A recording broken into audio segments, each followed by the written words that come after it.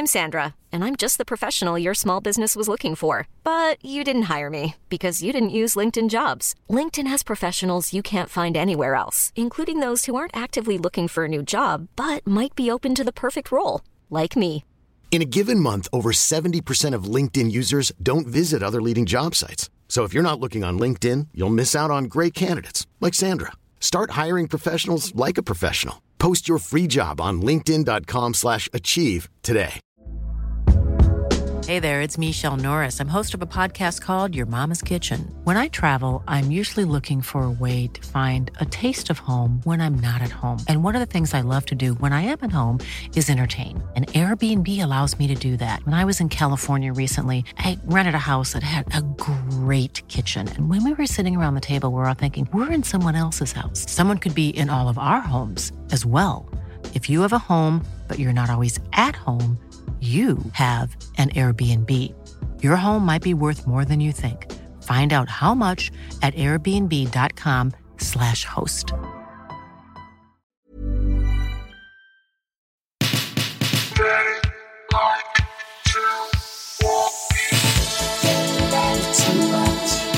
You and I went to a local brunch place yesterday. Mm-hmm.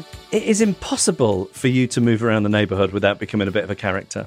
What happened was it was a wobbly table and they serve this dish that I like on a wobbly platter. Part of the aesthetic of the restaurant is they're serving it to you on like a tin tray. Like what you might get in prison. Yes, but it's supposed to feel like hip. So it sort of almost spins. But because I thought the guy who was serving us was so lovely, I didn't want to complain about the wobbly table. But spinning dish on top of wobbling table is a lot for me to deal with. Okay, fine. And so I was keeping that to myself and with very minimal hostility. I don't think they market it as a spinning dish. It's not like it's on a Lazy Susan. Because it's not that smooth. A Lazy Susan is what an honor to work with a Lazy Susan. What a satisfying movement. It's a really satisfying kind of thing. Do you think it's possible to talk about a Lazy Susan without doing the actions of moving one? No, but now that I'm doing it now and it's a very nice feeling. Now that I'm thinking about a Lazy Susan, I'm feeling sad that I don't have more Lazy Susan moments in my life. Oh, what a device. Anyway, so I was dealing with this tin that they give me my dish on.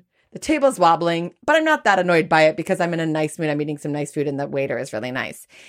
But then there's a moment where cutlery spilled over because the table was so wobbly. And the guy who I'd had my rapport with said something to me like, gosh, you can't take her anywhere. Ha, ha, ha. Do you know what always escalates in terms of liveliness of interaction? Uh-huh. You plus a certain type of campery. Oh, a camp man. Yeah. And I find each other quickly. Yes. We build off one another's energy. Do you know what it is? Okay. And we're talking in stereotypes here a bit, I think. But I think there is a certain kind of fakeness of interaction that I fucking love. There's another kind of interaction that I find incredibly exhausting if it's very surface. How was the weather? Good. Did you guys have it? That's exhausting. But if you're asking me for a bit of a show and you're going to give me a bit of a show back, I think I get quite exhilarated and it's bullshit, lovey. I don't feel like it's fake and dumb. I feel like I can feel the energy of the fucking fakeness just filling me with power and energy with a camp man who's like, bitch, work. And I'm like, I will. And that's true. Now, our guest on this episode is somebody you spotted in one of the shows you watched the other week. It's a very exciting moment because right as I started BALENCIAGA, I was like, whoa, that's Gemma Whelan. We know Gemma Whelan. Now, I adore Gemma Whelan. I got to know her a little bit when I was hosting a spin-off show for Game of Thrones. And just to give you an idea of how low rent the spin-off show was, it aired on Sky after the HBO series itself, and somebody tweeted, why have Sky chosen to follow the most expensive programme ever made for television with the cheapest programme ever made for television? And it was very much that. It was very much held together with sticky tape, but there was a lot of enthusiasm. And a charm to it.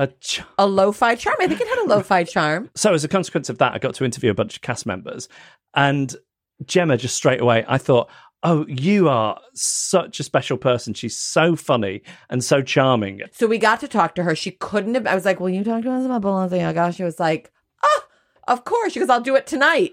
What a dreamboat. So we have, I think, a very warm, friendly, and I hope interesting conversation coming up with Gemma Whelan.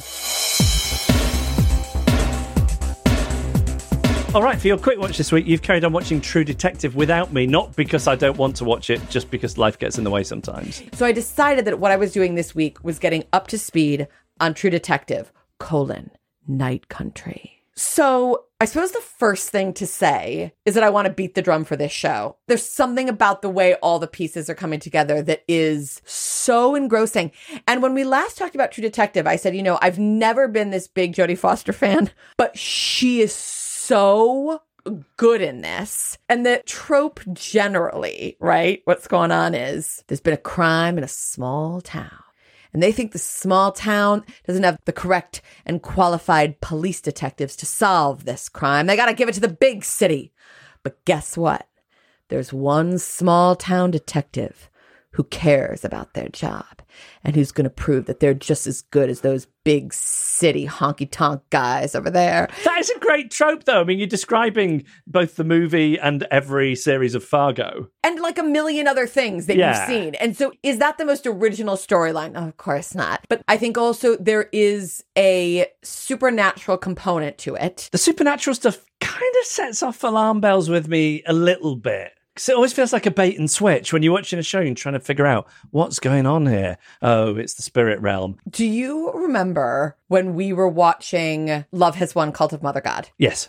One of the most likable characters in the film, she was like a local reporter. She was like, there are these parts of the world where whatever it is that separates our world from the spirit world, that wall is just a little bit thinner than it is. And a similar thing is said by a character in this TV show.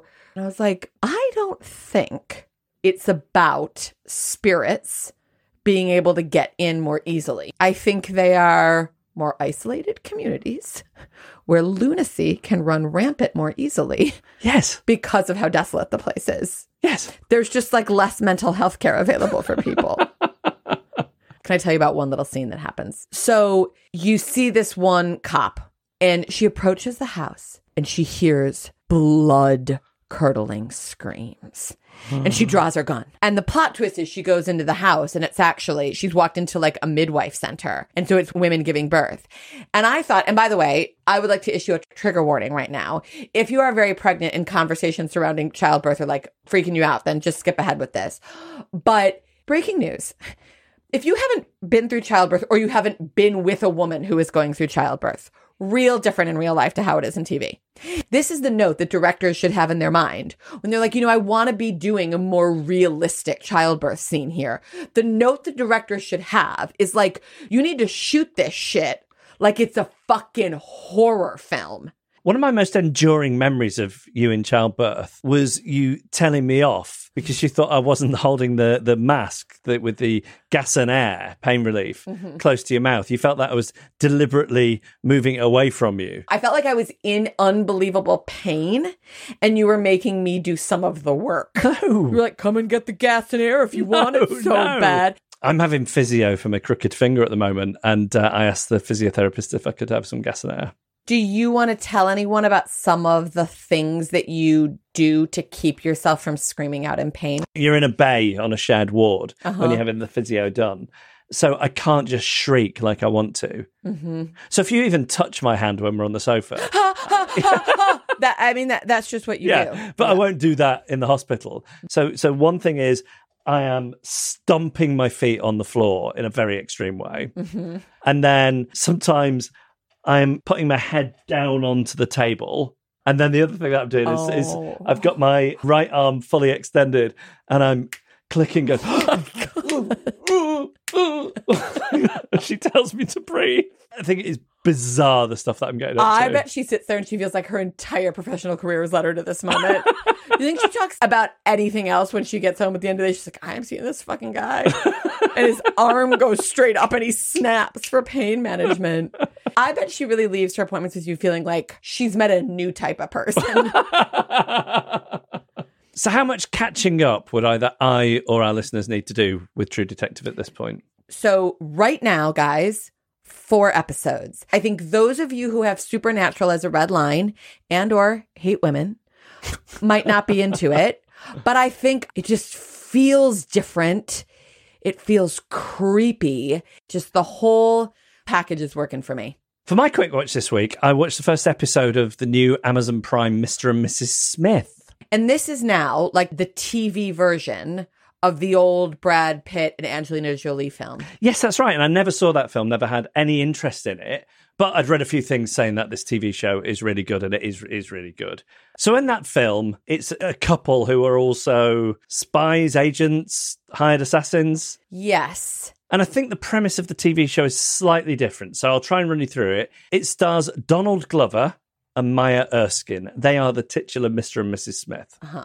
The show opens with a different Mr. and Mrs. Smith being killed. So you instantly get the idea that it's a James Bond situation where there's always somebody doing this job. Do you see what I mean? Like 007 yes. isn't a person. Oh. Do you want to know who the Mr. Smith is? Between Brad Pitt and Donald Glover. Yes.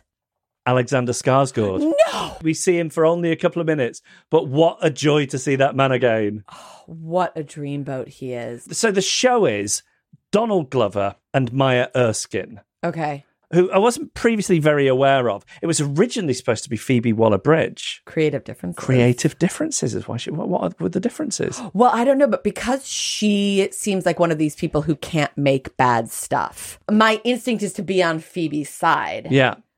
But did you think the show was very fine? Yes, I thought it was really good, really watchable. Maybe not peak television, Sure. but really very good. I think they've got really good chemistry, but I don't know if I'm a very good judge of that. I don't think I know what chemistry is. When people talk about, the chemistry, I really don't think I know what I'm talking about. Oh, that's so interesting. So you see them meet each other. You see them being interviewed for the job separately by computer. I think that's how I'd want to be interviewed. Really? I've never really done job interviews because of the odd career that I've had. You've truly never sat down across the desk from someone and have them interview you? I applied for a job at Sainsbury's collecting trolleys in, I think, 1991. And that was a job interview that I had, and I didn't get it. Oh, Jeff, what do you think they didn't see in you? Do I look like somebody who would be able to push, say, 15 trolleys around a car park without hitting cars? No, but I wonder if you seemed different when you were whatever you would have been. No, I wasn't strapping. So they don't know what they're being interviewed for exactly. Yeah. But they know it's high risk. And then they meet each other when they turn up at the apartment that they've been assigned for the first time. And there are marriage papers and new identities for them and money and a cupboard full of guns. Apart from the guns, I do find the idea of a whole new identity very appealing. Thanks a lot. Are you taking me with you? I think I would take you with me. I could lose a lot of my friends and acquaintances. But do you ever have little fantasies about being put in a witness protection program? These are these things. This is like when you talk about like wishing you were an animal, like in a real way. I do. Yeah, no, I think life would be so much easier. So the first episode is they're assigned a mission. They're given a photograph of a woman. They have to go and follow her and then intercept a parcel that she has and take it somewhere. Mm-hmm. The chase leads them into a theatre. So we're in a situation where one of them is on the outside, the other one's on the inside with an earpiece on. And they're communicating via text. Mm-hmm. Nothing in this show. And remember, it's a high-stakes show with spies or whatever they are on a mission, danger of death. Nothing gave me as much anxiety as seeing somebody texting in a theatre. Oh, my God, such bad behavior. Those tickets are so expensive. Do you think that your anxiety comes from being like, oh, I'm going to have to say something? What happens is I can't concentrate on what's happening in a theatre or a cinema if someone's texting. Right, same. But I can't not say something. It's the only environment where I'm bold. God, yeah. Why is that the environment where you feel comfortable? Dark, no eye contact. Look, I think this Mr. and Mrs. Smith is good TV. And at the end of the first episode, they showed a trailer for coming up on this series. And there's a bunch of cameos from good people. I think this is going to be a thing to watch. Okay, that's really interesting. But I've just realized an opinion that I have is that if I hear about cameos too early on, I do question the quality of something. So this all sounded kind of good and fun. And you were like, and there are all these cameos. I'm like, whoa, dude, save it for season 3 or 4. Don't go too hard too soon. We want to hear from you, please. We feed on your thoughts, don't we? We feast on your email.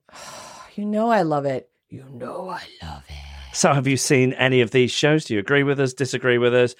Also, I was thinking about Jodie Foster, how you've overcome your Jodie Foster aversion. Mm-hmm. Is there a thing with an actor that you can't get past, which has prevented you from enjoying their subsequent work? Yeah, so we're not talking about like depressing, like Roman Polanski, Woody Allen kind of separate art from artist. We're talking like weird, dumb shit. Tiny things, one answer in a questionnaire in a magazine. Yes, I had that with Jennifer Grey. Like in the 90s, I heard her do an interview and she was like, once in a while I'm naughty and I have a slice of bread. And I was like, never again. Also, what is the least realistic depiction of childbirth you've ever seen on screen? Examples of the supernatural ruining it for you? Or not? Tropes you never tire of, like the small town detective who just... ready for a challenge. Sees things with more clarity. Mm-hmm. They're a wise old owl. Oh, could we try and dig into the subject of chemistry between actors? Yes, it's so weird and amorphous. Give me an example of like, this is chemistry. And then give me an example of, this is not chemistry. Have you heard any examples of the chemistry between two actors being described as, it's just they just had something, and in real life they hated each other? You know what else I'd like to hear about? If you work in film, because we've got to have some of you fuckers as our listeners. Tell me about a chemistry test.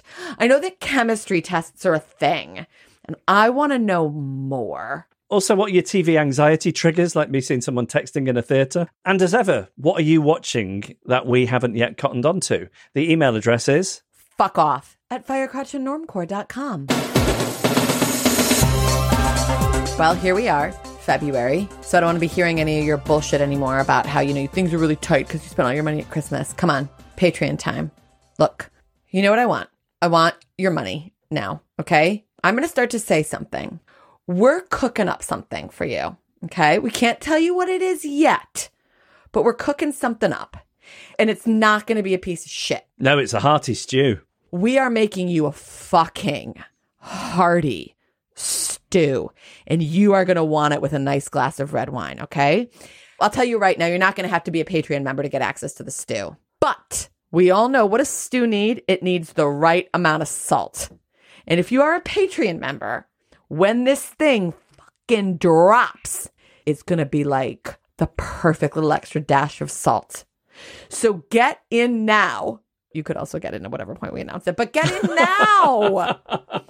Get in now. We'll do our voice notes. You'll get your little watch list. You've been meaning to join. You've been meaning to join. But have they been meaning to join? They've been meaning to join. Join the Patreon. And if, as ever, you don't have the money, I respect that completely. But then what do? You tell a like-minded friend. Those of you who've already taken my advice, maybe you already told a friend, how did it go? What did they say? If it's anything mean, obviously don't tell me. Join the Patreon for the bonus content. Okay, always join for the BOCO. But also, the way the fucking world works now in our line of business is you have to basically work for free all the fucking time. You just are fucking working for free all the fucking time. That's why Patreons exist. Because what you're supposed to do is work for free and hope for the best. So join the Patreon because you think this podcast seems like a lot of fucking work and you want to pay us for all the free work that we do. Thank you. Patreon.com/they like to watch. And later, we're joined by the delightful Gemma Whelan to talk about Balenciaga. Balenciaga.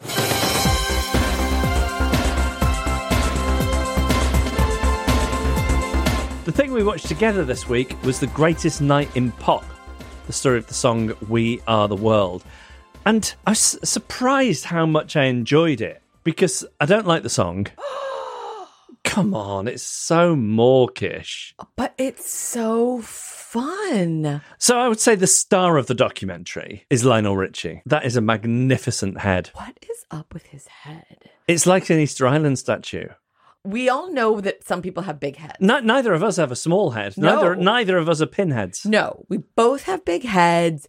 We've talked about big heads on this podcast before. Carl from Succession. Ed Sullivan had a big head. People have big heads. Not a big deal. Whatever it is that's going on with Lionel Richie's head is extremely singular. It really makes you think about the job they had rendering in clay for that music video. And he seems great, Lionel Richie, in it. Yes. I would say that the other person who's the focus of the documentary is Michael Jackson. Now, how are we supposed to feel? Because I'm losing track. It's like documentaries come along or magazine articles, and you find yourself thinking, oh, yeah, there's no question, really. And then something like this comes along, and what, we're just supposed to forget about it? So right. It was weird. Some things ask you to suspend your disbelief. Uh-huh. It's like this film asked you to suspend any questions you might have about the sleepovers.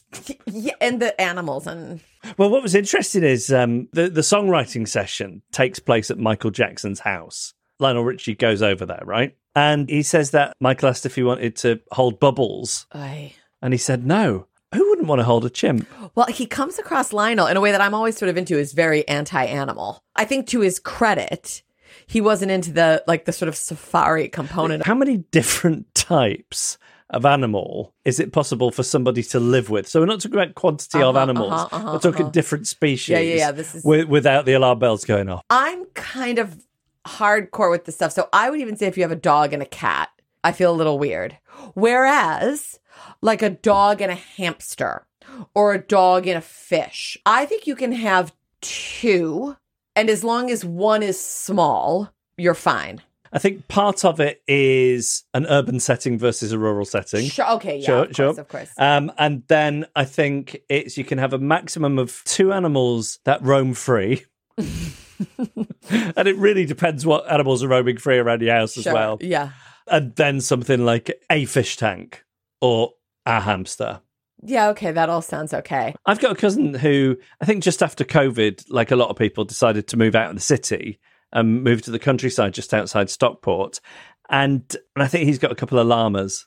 Well, that's crazy. I love llamas. I'm at the zoo all the time. If you ever want to run into me, just come to the London Zoo on a weekend. I know it. So I could get you to, I think if you could blindfold me, I could get you to a different animal in London Zoo. So what I want to say to you is I love llamas, but I don't think that any point of my life is going to be me going, oh, well, I guess I'm just a llama lady now. So this documentary then, it is fun to watch. Why? Is it just seeing that many famous people in a room together interacting with each other? Yes, and that is unbelievably satisfying to watch. The story is very well told, but also there are a lot of egos at work here right now. And sort of watching the power dynamics, these people who in any other situation would be the highest status person in the room, suddenly have to deal with all the egos. It was just fascinating to get to watch that play out. And something that I thought was crazy about it is it happened after the American Music Awards. So they'd sat through an award ceremony. If you've watched one on TV, that is a long night. It is much longer in a room. And that you would have the energy to then go to a recording studio until 4:30 in the morning or something. No, I think it was more like 6:30. So people start arriving to the studio around like 11:30 or midnight. So at first, the energy is kind of after party. But then they have to deal with all the logistics and the takes. I don't enjoy 2 things in one night. Just give me an activity. Oh, my God. My friends agreed as like I would say a courtesy to me, a pity party almost, to go see Magic Mike Last Dance with me. Because I was like so excited when that film came out. And they were like, okay, we'll go with you. Afterwards, and it's a weeknight, they go, should we go to the pub? And I was like, and these are my best friends here. These are the people I'm comfortable with, the people I can keep talking to. I could feel the anxiety. I have a reputation for not being fun. So I'm like, I have to say yes. I think I messaged you. I was like, they're suggesting we go for a drink after the film. So we go to the pub and we share a bottle of wine. 3 women, 1 bottle of wine. We already had cocktails at the cinema. You know, most of the people who listen to this are British and they think nothing of that. I know. After we finish the bottle of wine, Asia goes, should we get another? I'm like, they're suggesting a second bottle. And I think, I said, like, this is getting insane. So if you'd have been an artist at the American Music Awards, you would have absolutely point blank refused to take part in We Are the World. Well, no, I would have said yes because you had to say yes. And so well, you didn't, did you? Because there was some notable absences. Prince isn't able to make it. Sheila E. said that he wouldn't have felt comfortable with that many people in a room. Here's all I'll say about Prince. What a talent. I think he's like possibly as terrible a human as any human has ever been. As any human has ever been. Possibly. Like, I'm not saying that, for example, a Christopher Columbus or a Hitler, that some of their bad personality quirks had like a more negative effect on society and culture and stuff. Right. But I think Prince is terrible. There's some not great stuff that doesn't get talked about with Prince. Yes. And I thought, all these other celebs, for all their cuckoo pantsness, they kind of went, oh, right, we have to do this and set our egos aside for the children. But not fucking piece of shit Prince. Who are your heroes of the documentary? Oh, my number one hero of the documentary, and I've just been thinking a lot about him since we watched it, is Huey Lewis of Huey Lewis in the News. He just seems like the greatest guy that ever lived. So first of all, he's much lower status than some of the other people that they've got talking about it, right? Like they've got Bruce Springsteen talking about it. So he's kind of there like, this was absurd that I got to participate in something like this. So that kind of thing is very disarming. He looks like he has a great sense of humor about himself, and he tells his story so well, and he just looks great. Stevie Wonder's quite the character, isn't he? God help anyone who ever has to work with him. That's sort of the impression you get. Like, we all know that he's one of the greatest geniuses of all time, but corralling him is a nightmare for whoever has that job. He matches the beat of his own drum. It's possible he's got some executive function issues. I think. Undiagnosed. Undiagnosed. This is an armchair diagnosis. There's a very odd bit in the documentary where Stevie Wonder tries to get people to sing in Swahili, despite the fact that Swahili isn't a language in Ethiopia where they're raising money for this famine. And then Michael Jackson tries to solve the problem by inventing some African-sounding words.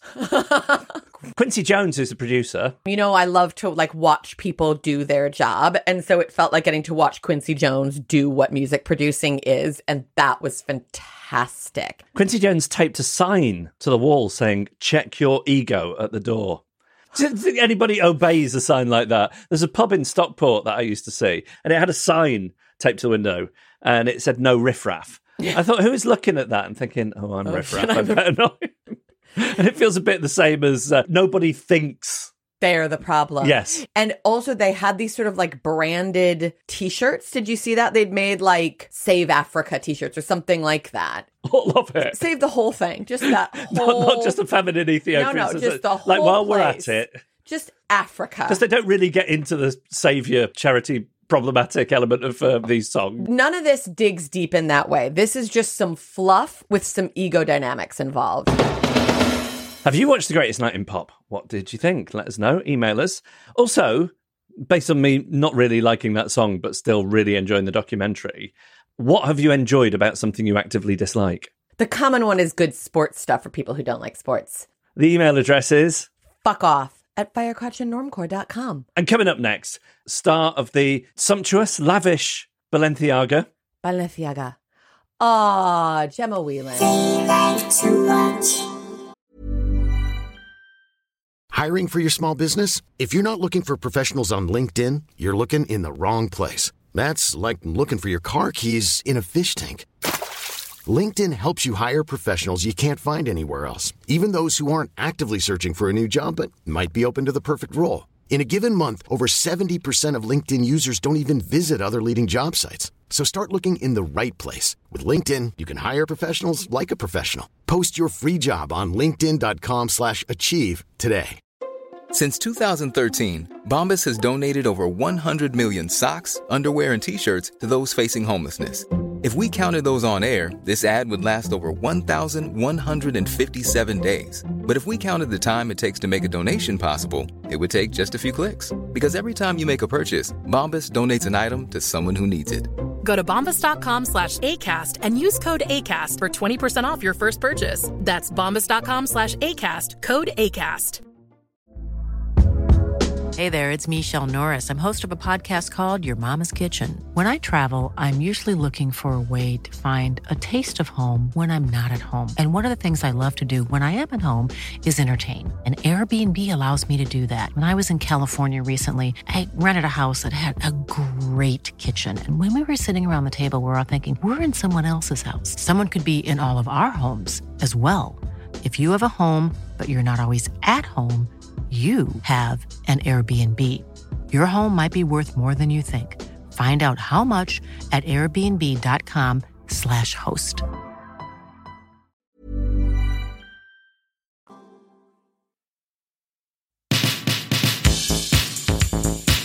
I said to Sarah before, I can't say your name without saying, "Oh, Gemma Whelan." You're one of those people who That's so nice. it's like it's part of your name. Are you ever not a ray of sunshine? Yeah, but I'm sure Sarah will psychoanalyze me as she's covering something up. She's terrified of being disliked. Everything's fine. I assume you're not a ray of sunshine to your husband all the time, because who could be a ray of sunshine to their husband all the time? No, I blame him for things that are clearly not his fault a lot of the time. This morning, I couldn't brush Freddie's teeth, and it was Jerry's fault. Freddie was resisting. Anyway, we had a really stupid argument about it, and then he said, "Is there any apology?" I couldn't do it. So yeah, nasty. But Gemma, so what if tonight, when Jerry comes back from tennis, I brush his teeth. You brush his teeth. It's different in every marriage. Maybe I'll say sorry tonight. Is what you I was going to say. Right? Like so few of us can say I'm sorry when we're feeling attacked or embarrassed. Gemma, yeah, I'm a real rupture and repair gal. I'm really, really happy to apologise to the children profusely over and over again. But yes, I struggle with the grown-ups. Once I've had a day or two, I can normally come back and say, "Listen, I've been thinking about that. So it was a bit unreasonable, wasn't it?" But does that mean that every apology is a sincere apology, though? Yeah, I can't say an insincere apology. If I don't mean it, I can't say it. If you're getting a sorry from me, it is a genuine, heartfelt sorry. Yeah. I can't say sorry to keep the peace. I really resent any kind of fake apology just to keep the peace. It has to be real, felt, with a tear. What I've taken from this, though, Gemma, is that you are a ray of sunshine in every other situation. Am I right in thinking, because we got to know each other when you were doing Game of Thrones and I was doing the world's cheapest Game of Thrones spin-off show. Am I right in thinking that mainly what you'd done up until that point was comedy? Yeah, I'd mainly done character stand-up and some bit parts in sitcoms and stuff. Sometimes when you look at all the drama work you've done in the wake of Game of Thrones, just scratch your head and go, how did that happen? Well, do you know what? I always wanted to do more dramatic parts, but I'd always been funny at school, and I'd always enjoyed the idea of doing stand-up and the comedy route. But once I sort of started going down the comedy route, I thought I really want to do some drama. It's very hard to sort of cross over. And I'd asked my agent, could you maybe think of any drama that we could sort of start thinking about alongside the comedy? And then I went to a comedy casting. It was a role in a sitcom called Threesome with Amy Huberman and not Eamon Holmes. Anyway, and Eamon Holmes. But anyway, I forget names now. I'm sorry. They're stars these days. But anyway, as I was in the room for that job, the casting director just said, "I think you're perfect for something I'm casting at the moment called Game of Thrones. I'll get in touch with your agent." So I was just in the right place at the right time. It was serendipity of it was a gift of I was just being seen for bit parts in comedies, and he just saw something. And the next week I was in for Yara, and then I had a recall a few days later. Seriously. It was something you were trying to do then, because you were so funny. I've seen videos of the character you used to. We've talked about it before. And I wondered if it was this accidental move into drama that had happened. But I think it was always hoped for by me, but I wasn't pressing for it. It was just an idea that I'd had that it would be nice to do both. Olivia Colman is everyone's idol, I'm sure. But, what she did, in terms of straddling the comedy and the drama was so magic to me. And I really, I wanted to flex those when actors say flex those muscles, I hate them, but here I am. Are you in a situation now where, like, whenever you want to, can you decide to go do a Comic-Con and be like, we'll take an extra holiday this year? The Comic-Cons have dried up, lass. Comic-Cons have dried up, Gemma? Yeah. I expect more from you. That was not that long ago. Come on. I think I did a lot. I had a really good time. I think I could do them, but I think I got out while the going was good, because there's nothing sadder than watching someone who was in a show at a Comic-Con with no queue. We've seen it. We went to one, and it was one of the Doctor Who's, actually. It might have even been Sylvester McCoy, and there was no queue for him, so our son just wandered over to say hello. But he didn't want an autograph or anything like that. He just wanted they're the worst. Say hello. They're the worst. The time wasters. Hold on. If you go to a Comic-Con and you have no queue, and you're just kind of in that moment, just dealing with that lack of queue, if I may, are you still getting sort of like an appearance fee? Well, you get a guarantee. So you get, like, for argument's sake, you get £1,000. Okay. To appear on a day, and maybe you do £500 worth of autographs. So they then get £500 worth of extra autographs out of you to flog off on the internet somewhere. Gemma, you came up through comedy. You used to do stand-up. You have presumably been through the Edinburgh cycle before. That would have meant you dealt with some empty rooms, some difficult times. Some tough times. With no queue to get the guarantee. People used to be lining up at the door, Sarah. Okay. You know, so it's a pretty steep fall. Okay. I feel as well that, like, I'm too keen to be liked, and I wouldn't hate for all the passers-by to see me and a big poster of Yara behind me and no one there. It used to be too painful. So I've quit. Okay. I've quit the con world. But I'm thinking, like, maybe in a few years' time, like, that'd be really exciting to meet a washed-up old Yara, right? Yeah, definitely.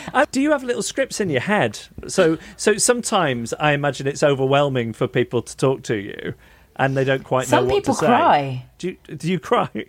No, I don't. People cry. People have cried. Oh, Gemma. Physically shaking and crying. Oh, no. It doesn't happen often. I don't even know what to do when people I know start crying, let alone strangers. No, of course not. But it's more to do with sort of the gay side of who Yara was, and how it sort of helped people come out or that sort of thing. So they've got a story with it. Oh, Gemma. Largely, which is always like, I'm really glad I was part of your journey. Do you want an autograph? Oh, you're just here for a chat. Oh, even worse. Are you good at closing it down when it's time to move on to the next person? Occasionally, well, you get someone to sit beside you to sort of deal with the money, because it's a bit, you know, you don't want to be taking money off people, and like, so someone to sort of, you know, do the money bit. And occasionally you can be like, or there's a signal or a sign or something to go, okay. But you see, when you don't have a queue, you can't say sorry, someone's waiting. Oh, God. It's a very specific science, guys. Have you been in a work situation, because you work with some very high profile people, and so I imagine you must spend some time around a lot of egos, and surely some of those egos we will get no names, and I accept that, but surely you have seen certain misbehaviors or egos and so on. Does your Gemma, does that sweetness in you temper any egos that you've had to be around? Great question. I feel like I'm lucky that I haven't come across that many egos, or if I do, I'm very quick to remove myself from the situation or go quiet. But I've heard many a story about certain people who have been in certain scenes and rooms with me. I've heard things about them that are unsavory, and I have witnessed unsavory things. But it's more just like, it's fascinating, isn't it, to watch a human being think that they can behave like that. I'm fascinated, but I wouldn't ever say anything. Do you think they know? You know, when somebody's mood affects an entire place, maybe a set or whatever. Do you think they know that they're wielding that power? I think they do, and I think they enjoy it. Whoever's number one, whoever's like the head of department, you can only be as happy as the unhappiest person in your department, I suppose, and often dick swinging and egos are a sign of deep unhappiness, and they press their nastiness into other people. So yeah, when I am very lucky enough. On one of the shows I do, I'm number one. I try and be very nice. Hopefully it trickles down. Doing this podcast, I deal with a certain number of PRs sometimes. And I do, I really don't mean to generalize, but I feel like they do like being bitch. I don't know if it's bitch. It's like, well, we'll let you know. That's the tone of it. And I think that whoever the people are who don't have PRs or are just easy to get, and I think that's how I would be. If I got successful enough, I would never make people deal with PRs. I'd just be like, I'm here. I don't have a team. And anytime though, Gemma, I get a whisper of getting to have a team, or like if my agent is like, do you just want me to make this go away? I'm like, yeah, make it fucking go away. So I think actually I'd really lean into that kind of behavior if I was ever actually given the chance. Do you think you would be one of those? Mm-hmm. I think I would. Sometimes I think British people really admire people who can speak their mind in a sort of measured way that gets the job done. And I think that can be quite exciting to see. So I think you would still be well liked, even if you lent into the make it go away team. Okay, great. Then maybe spirit. I'll go for it. But isn't the trick to be I think you should. The trick is to be really lovely to everybody, and then get your team to do your dirty work for you, isn't it? Dirty work. Yeah, you do hear of like, oh, we heard you weren't able to do that. I'm like, who told you that? Like, oh, one of your people. I'm like, I didn't have people.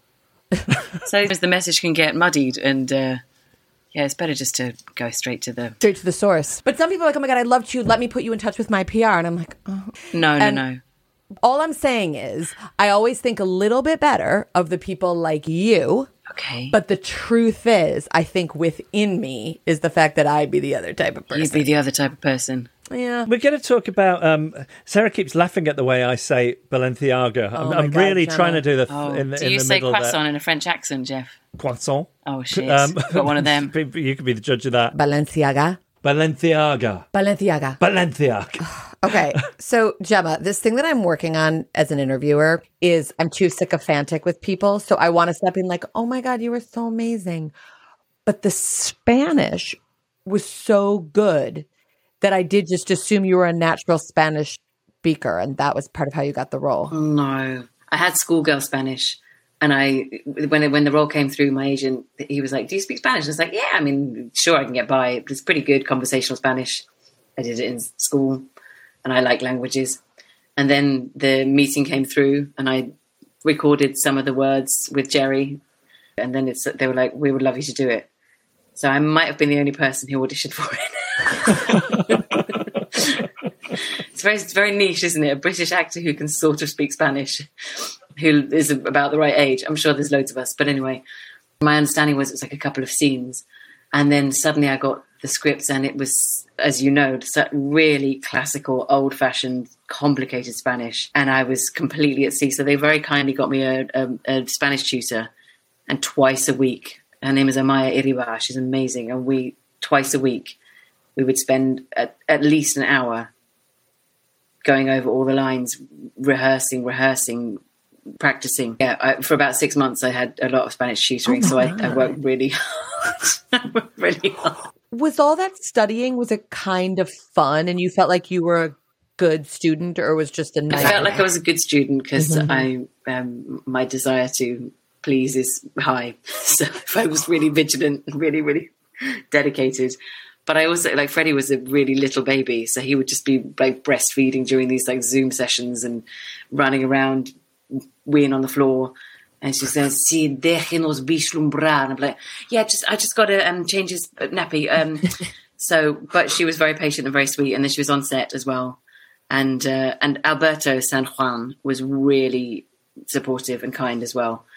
And I think I learned it's like speaking not in your mother tongue is really different in terms of an acting experience, because in your own language you understand one another on a real bone level, and you can slightly all the nuance and all the things that are in body language and everything are so available to us. And in Spanish, like, I didn't have any of that available to me. I didn't know about the nuance of I knew what I was saying, but in terms of how it could be nuanced, or if I was ever received like a slightly different word as my cue, I'd just be like, well, he hasn't said también. So then we would just stop. He's like, oh, I'm so sorry. You know, sometimes he would paraphrase. And I'd be like, really sorry, like it has to be también, otherwise I just don't know when to come in. So it's a little bit less organic than acting in English. Your next big thing, you're the lead in a play at the National. You're playing Charlotte Bronte. What is your body clock most suited to? Are you like prefer the early mornings, or is it kind of fun to do the late night play? I'm not a night owl. But it's really fun because even with theatre, you get home by 9:30, 10 o'clock largely. And they're even piloting, I think there's 4 6:30 p.m. performances. So I'll be home even earlier. Isn't that great? Oh, that's amazing. See a show and get home before 9:30. I love the way that is the way what at one stage would have been a career high is being talked about. Yeah, exactly. How am I going to get home? Equally, I'm very excited to be a lead at the National. It's something I never ever thought would happen. I thought it was a bit of a closed door, so I'm thrilled and terrified all at once. Are you a triple threat? Because I know you're a double threat. You can. I know this about Gemma. Well, I know she can dance and I know she can act. Can you sing as well? Can, yeah. Oh my God. Gemma, the way people talk about your dancing, like I'm a really good dancer.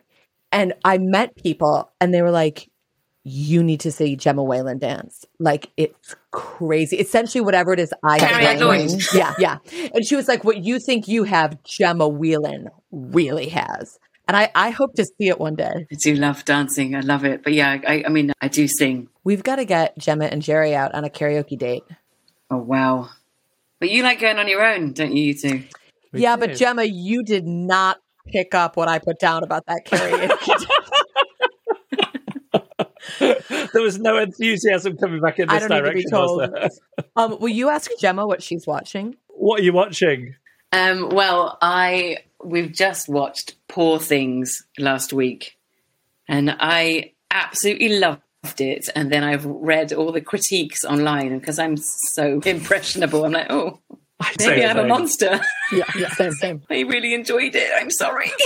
I thought it was extraordinary. It took me a long time to digest it afterwards and get over the concept and the acting and the feast it was. I listened to Daisy May Cooper's podcast with you guys this morning, and you had just seen Saltburn, and I have only just seen it recently.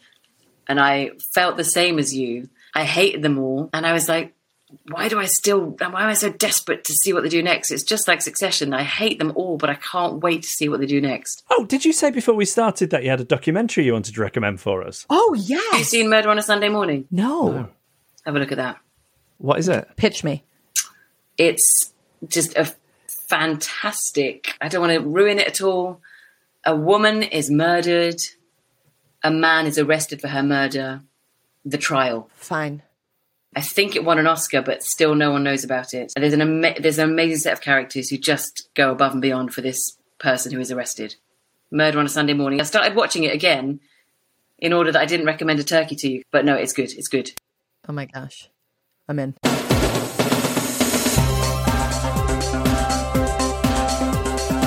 Gemma Whelan. I want to do that little heart thing with my fingers, but I never do a very good job of it. Do you know that I got into a habit where I was doing that on stage at a certain moment, and then I saw a bunch of other stand-ups doing it in little clips, and I was like, oh, it's what we do when we don't have a good line. What are other things to look out for that stand-ups do when they haven't got a good line? Anybody else? Oh, I would do a masturbation gesture. I know that if I find myself doing a mimed wank, bad sign. A lack of a muscular line is what's there. To the inbox, let's go. This first one is from Anonymous. Oh. This person writes, hi, Jeff and Sarah. Wrong order, Anonymous, but that's fine. Some anonymity might be good here. Not a problem, as you can see. It's going to be a movie star, isn't it? I'm a barrister and solicitor from New Zealand and came to Fisk recently after an Aussie friend of mine asked me to watch it to see if it reflected reality in any way. Our firm is branded as quote-unquote boutique, but we're really just your local neighborhood suburban solicitors, and we deal with a lot of wills and estates. The show is very hard for me to watch because it is so accurate. I was therefore astounded to hear during your excellent, thank you so much, Anonymous, interview with Kitty Flanagan that previous iterations of the show took place in other situations. I see myself in Helen and Ray, mostly Ray if I'm honest, and I currently work with at least 2 Rozes. I was sold on the show as soon as Roz forcefully noted she was suspended, not struck off in the first episode. Cheers, Anonymous. Oh, that's great. It'd be great to hear from you as well if there is a show that is too painful for you to watch because it's too accurate a depiction of your life or your experience. I know someone who works in politics, and she, have I gender swapped them?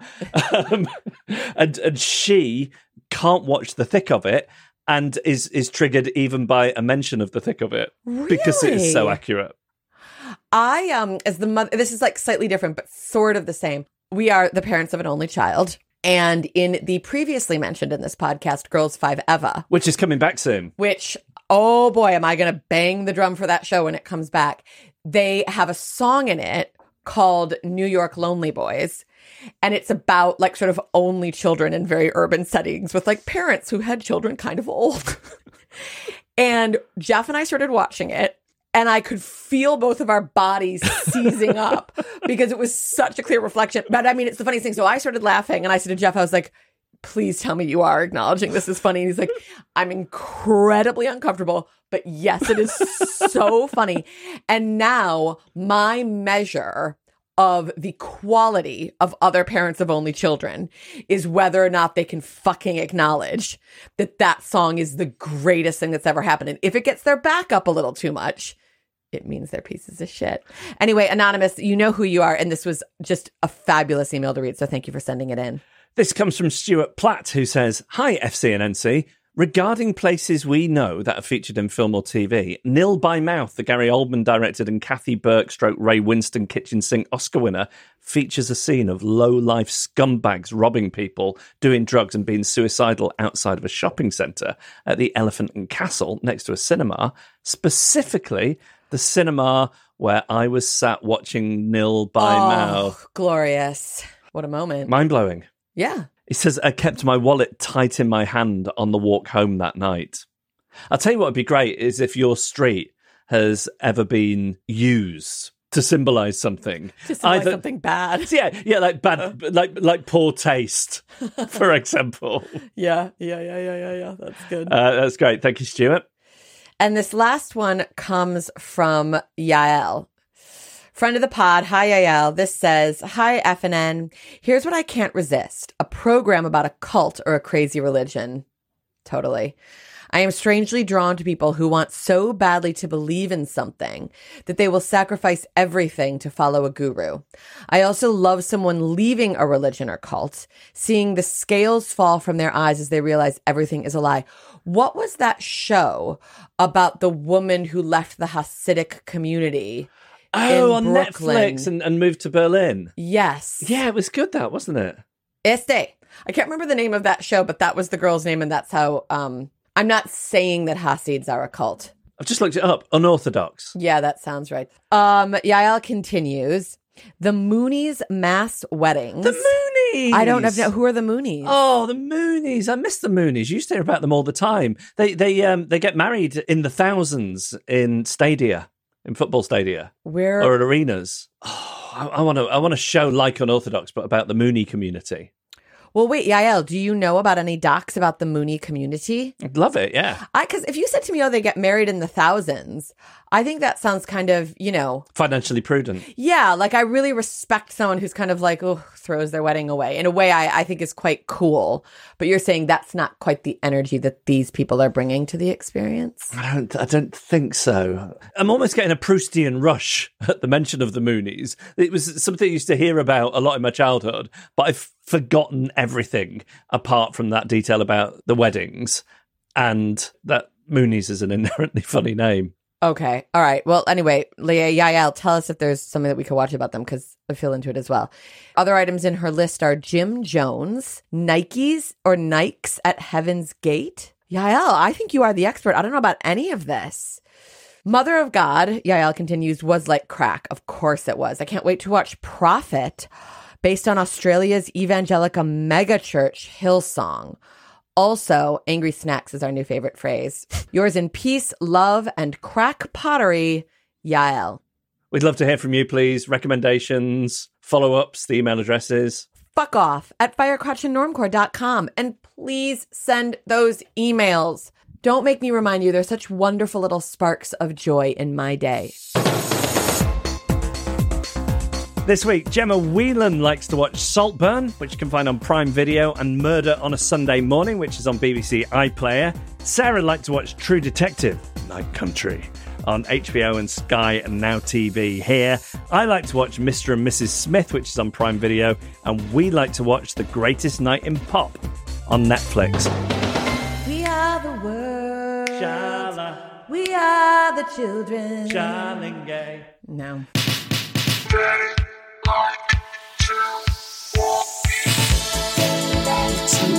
Okay, guys, look. Today, at the time of recording, it is the anniversary of when we first met. At one point in the day, Jeff will put on a song on our speakers in the house. First time ever I saw your face. It was playing yesterday, and I thought, I wonder if I'll play this at his funeral. I just sob. Anyway, today I went into the local card shop, and I want to give you some advice because I went shopping for a heart-related card today, a week and a half before Valentine's Day. The selection was so wonderful. So if you do like to celebrate, go today, get a Valentine's Day card if you have a beloved. Just go do it right now, and then you're not going to be digging through the dregs. And ending up with something with a pun on it. Something fucking clever. Everything is clever, except none of it is clever. I hate a funny card. Go simple. Yes, just I love you. Or a blank card. That could be a condolence card. Could be a birthday card. Yes. Buy it now. This is a triggering conversation for you because you're alone. We celebrate your status, whatever your status is. Maybe happy on your own. No, but the thing is if you're happy on your own, I'm not talking to those people right now because they're not going to be triggered by our Valentine's Day card conversation. They don't care. They think it's stupid anyway. I'm talking to someone who goes, I feel alone, and this holiday makes me feel more alone. And you talking like everyone has someone to buy a card for hurts me and my little inside. So just right now, I'm with you right now, and I'm buying you a card. And I am giving you that card next week.